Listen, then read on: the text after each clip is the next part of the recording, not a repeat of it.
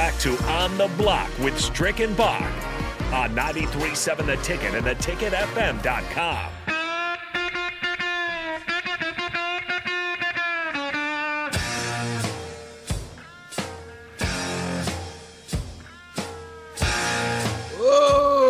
Okay, you are on the block with Strick and Bach. Thank you for joining us once again. We're going to talk a little bit about MLB and the lockout right now that's going on, the trouble that is happening in the MLB right now, and kind of have a little discussion. We definitely want to hear from you on it. What's your thoughts about missing the spring? It's already tough without sports in the spring. You know, now we're going to have a little bit of USFL football, but missing a whole season or a part of a season of MLB, it has happened before, and we'll get into the discussion a little bit of what that looked like when it did go down before, and how it can affect and the effect that it has on fans. But at this point in time, we find out on Tuesday that the Major League Baseball has officially announced that the start of the 2020 season will be delayed. And the biggest blow is yet to be delivered to the league's lockout by way of its players. And the negotiations of the new collective bargaining agreement are not going well. So basically, the players union has rejected the league's, what the league would say is the best and final offer. We know that always happens. The league is going to offer that. They're going to say, hey, this is your best deal. Take it or leave it. And we're going to make you miss some checks and make you miss some money and see how you like that. And so they basically offered that. It is the 9th straight day of negotiations. Rob Manfred basically said the first 2 series of the regular season has been canceled. So we know that there's going to be some games that have been missed. Exhibitions were already slated to have started coming up in the next week or so, I believe. And then the catchers and the pitchers are missing time. They still could perform a spring training if they wanted to, but obviously that's not going to happen. So as of now, it is canceled. It is canceled for a portion of the start of the season, and it looks like they can't start anything up if they decided to, or they came to a negotiation, an agreement, until about April the 8th. How do you feel about that, Bach? And what do you think the look would be to the fans if they decided to kind of miss quite a few games, and what would happen to that? Well, it's kind of a difficult discussion, especially as it reflects to the fans, because, you know, the fans kind of look at it, and some fans can just, you know, side with the players, but because as always, this is just mostly coming down to money. There's several different issues that the MLBPA and the owners disagree on, but a lot of it just comes down to the money, where, you know, if there's an expanded playoffs, some of that money should be brought back to the players, you know, and so And at this point, the MLB's not trying to do that. They're trying to expand their own revenue there, and try to side with the players. Maybe the money, the pool of money, should be separated more equally rather than, you know, just kind of on the heavy hitters of the ball club. So it's kind of interesting, but it doesn't reflect well, I don't think, for either team or for either side, because you look at the money that the top Major League Baseball players make, and it's so far away from what an average fan can think of, and it's so really it's like way above, you know, what you're seeing from these other leagues even.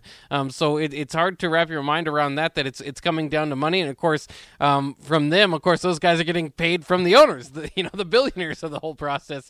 So I think to lose baseball games, because you're quabbling about money between the groups, is not a good look, and I don't think it reflects well on a fan base that has been dwindling. You know, it's been a problem. There's no secret. Baseball is not an up-and-coming sport. It's a pastime, but the younger generation, you know, aren't as into it, and this isn't going to help. I think the last time you mentioned, kind of talking about the last time they had a major lockout, it took years for the sport to kind of gain its popularity back until they had, of all things, a home run. Mark McGwire and Sammy Sosa hitting home runs left and right. And I don't think that they're going to be willing to go back to the steroid era to save them this time. So they can't allow this lockout to last, you know, much longer. And you're starting to see the players who have been kind of quiet about it generally start to not be so much. I mean, Rob Manfred, as far as the leader of the Major League, of Major League Baseball, he's getting a bad look overall. You know, this is going to set in. People are going to start to have the public opinion of him of not being very good because he's smiling up there on the podium, and he just doesn't seem to care as much about cutting these baseball games. Opening day, you know, regular season baseball, it's not, losing a few series I don't think is a big deal in the long run because you play so many games, so if it just comes down to that, it won't be awful. But opening day is a special day for baseball fans. That fan base looks forward to the start of April, the first few days, and it's become a tradition for them. And now they have to wait a few more weeks, and who knows at this point if it'll last longer. So it's just not a good look from anybody. And there's no question about that. I mean, we know that the players are going to lose paychecks. We know that the owner's revenue is definitely going to be at a loss. And I mean, they still got to pay those leasages from those the leasing agreements that they have with the stadiums or whatever the case may be. Yeah. So not having those stadiums filled up or with people and eating hot dogs and parking and all those different revenue streams that come from that is definitely going to hurt. But the question now is in the 2022 work stoppage is, will it have the same devastating effect on baseball as it did 27 years ago? And we know for sure that in 1994, the World Series was actually canceled by this strike. That was a devastating loss. People were very upset about that. And that was the first time that happened. That the championship game was missed since 1905. We also know that what came out of that was the Montreal Expos.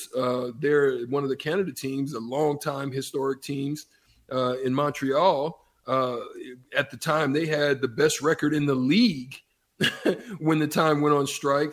They might have actually won the World Series during that time frame. We know what ended up happening with that is it was so devastating to their income and to their budget, and that they basically had to sell themselves back to the league, and it ultimately ended up being the Washington Nationals coming out of that, and also following, they had to basically slash payroll, and so ultimately, like I said, they ended up in D.C. We also know what came out of that was that the attendance had dwindled down from the 1995 season to 25,048 fans per game. That was down some 5,000 from 31,240. So, could something like that happen? As you said, COVID, a lot of the situations already, people are frustrated about baseball and some of the things that have been going on with some of the things they were doing with the BLM movement and things like that.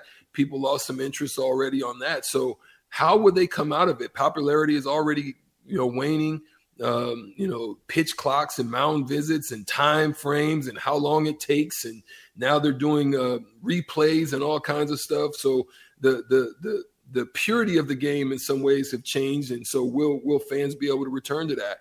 I think that's something that they've got to consider. So I don't think they want nothing like that to happen as it did, some 27 years ago. Yeah. And of course it would be absolutely a much bigger deal. Obviously, if it gets to the World Series type, this is at least on the front end. It just seems like they felt like the negotiations didn't need to take place until right up against the deadline. And I don't know why they put it off that far. But it's also, it could have the impact of no expanded playoffs this year. The two sides did agree to expanded playoffs, but if you're going to cut short some of those paychecks that those players are getting, maybe they're not going to want to do that this year. So eventually the sides are going to have to agree. They're far from each other on both on many different problems that they have with one another, and it's going to have some sort of effect. I don't think it's huge as long as it can be maintained to this 6 games or 2 series or whatever it is. It will rub people the wrong way. There are going to be a little bit of frustration with it and might have to get people going. But I guess like you said, maybe the one good thing on them is they basically have a monopoly of this time of year because there's not much else going on in the sporting calendar. If the NFL draft comes along, it will take its usual toll on them, but outside of College World Series, maybe it could, if there was an increased stoppage, maybe the college game would actually see a blip out of it. So, this can have impacts on other sports as well. But I just think more than anything, it just is rubbing people the wrong way for a sport that's already declining in popularity. They need to do everything they can to keep fans and bring new fans on. And this is just a major turnoff that ultimately, hopefully, like you said, maybe won't have of the same ramifications of 1994 and ultimately even losing a team out of it. But it's a bad look. And again, I think for years Bud Selig had kind of a good look to him, was able to overcome that sort of thing. It's not a good, I know Rob Manfred's been around for a minute, but it's just not a good look on him and his leadership as he tries to negotiate with these players. Yeah, I think that some of the things that happened that I'm going to take a look at what happened in the 95 season, the 90 season, as well as the 2020 season. But I think it's even deeper than what, most people would just be looking at in this scenario, right? I mean, the easiest approach or the easiest of those scenarios is that everybody would just go back into the building, take up their original schedules, all the travel plans that have already been put forth, just execute those things, and then basically just chop off a first chunk of those games and basically just kind of pick up wherever the season starts. But the thing is, it's not really that simple, right? It's not really that easy that you can just kind of just chop off a portion. And the reason being is that you lose balance in the parities of those schedules, because there's different things that the reason why the games are the way they are and the way they're set the way they are and the certain amounts of the games that are played, it creates that parity. You also got to look at the divisional competition, right? So how are you going to basically take care of that? You've got to be able to make all of those decisions as well, where, each team plays the other team in an equal amount of times, and, the strengths of schedules in and outside of the division. All of that stuff is thrown out of whack when you try to look at it. So they've got to try to figure that out on the back end of also taking those schedules into account. So there's so many different things. It would seem like the alterations or the things that would be necessary in there, it doesn't seem like it would have to be extreme, but they have to be thought through and processed, right?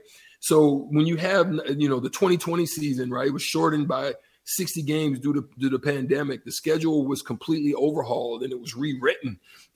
So now that throws off travel plans, and it throws off all types of scheduling, hotels, all types of things that would normally be set in place. Now you have to try to rework those. You have to try to figure out if there's something going on. Is there like one of those big conferences or something in town, or, all these things that changes the whole dynamic. Plus, you've locked in pricing and all these different things.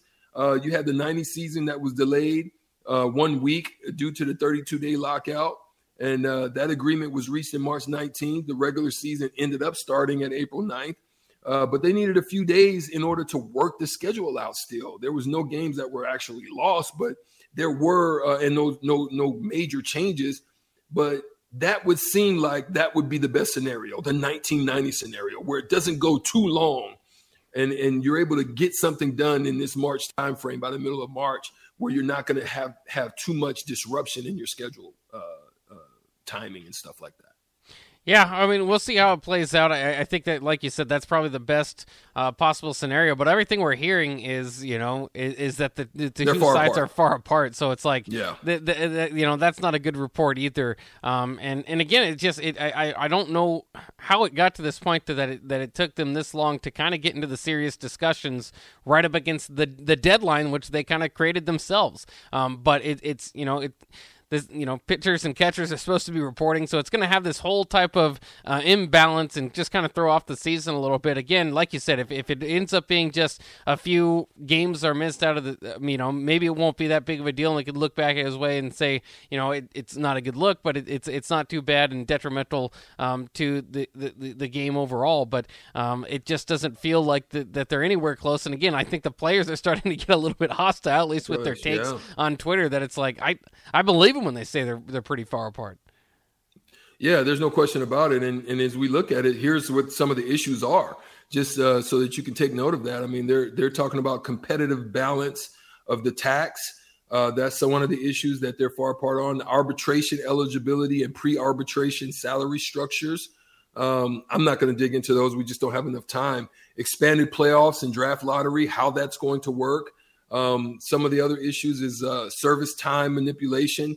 But one of the things that I found that was interesting is that the minor leagues, they can go on as planned. It's outside of the MLB. So the minor league systems are probably still in working order. So they'll be able to kind of still come and be able to have those go on, and you'll probably still have your minor league systems in function. So that's kind of cool. Yeah, and you wonder too if there's going to be any result, especially if you miss a few more games as the minor leagues are going. Do you want to warm up your major league team down there while you wait for the season to start? I don't know if that would be too widespread, but I could see a few players or a few teams bringing that, throwing some guys in. Yeah. Mm-hmm. Interesting. Well, again, we're up against the block. I mean, I hope that you guys are enjoying the wonderful conversation as we are. We got to take a break. We'll come back after this and talk hitting the hardwood with Strick. We'll talk about the Lakers and the debacle that they are right now, the rise and fall of the Laker organization.